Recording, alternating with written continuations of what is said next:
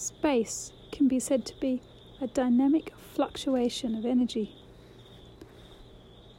When we think of it as energy, we can have another interpretation of what the opposite to the space is. The space is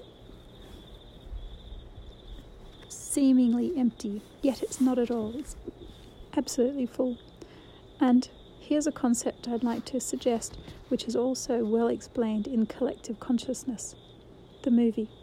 But right now, just in these few minutes, let's look at how energy can be less visible or not visible for some people when it's dispersed and moving around in its dynamic fluctuations, as we've said. Then something can be applied to this field of energy, something that allows it to come into formation and become visible.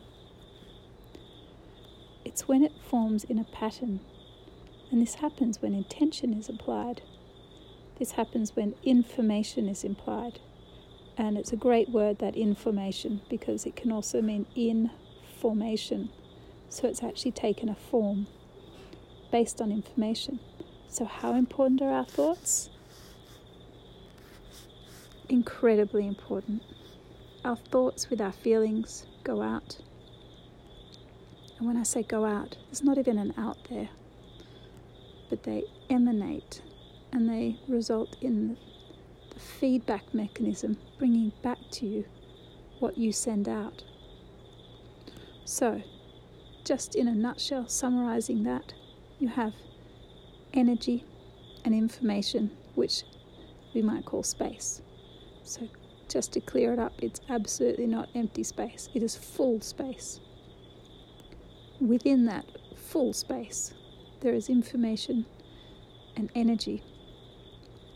When you apply intention,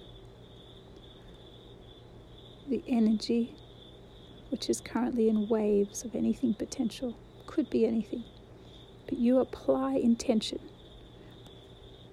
that energy starts to change how it's oscillating and can come into a more informed pattern with organization. And it'll get to a point that the oscillations are of such a speed that we can see them in the visible spectrum. Now have a quick thought too, that what we see is based on our brain and that particular set of frequencies that we call the visible spectrum that we see. If you're a bumblebee, for example, and you're looking at a flower, you could see it in the ultraviolet spectrum. So it doesn't mean it's not there just because we don't see it. Other creatures see in ultraviolet. You can see when you put heat-seeking goggles on, you can see things based on the heat waves.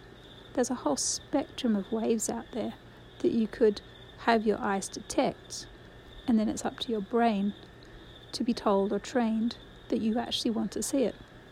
Just like tuning into a radio. So, how important are your thoughts? Absolutely. Your thoughts send the intention. It creates the information that brings energy into formation and manifests it in your physical world.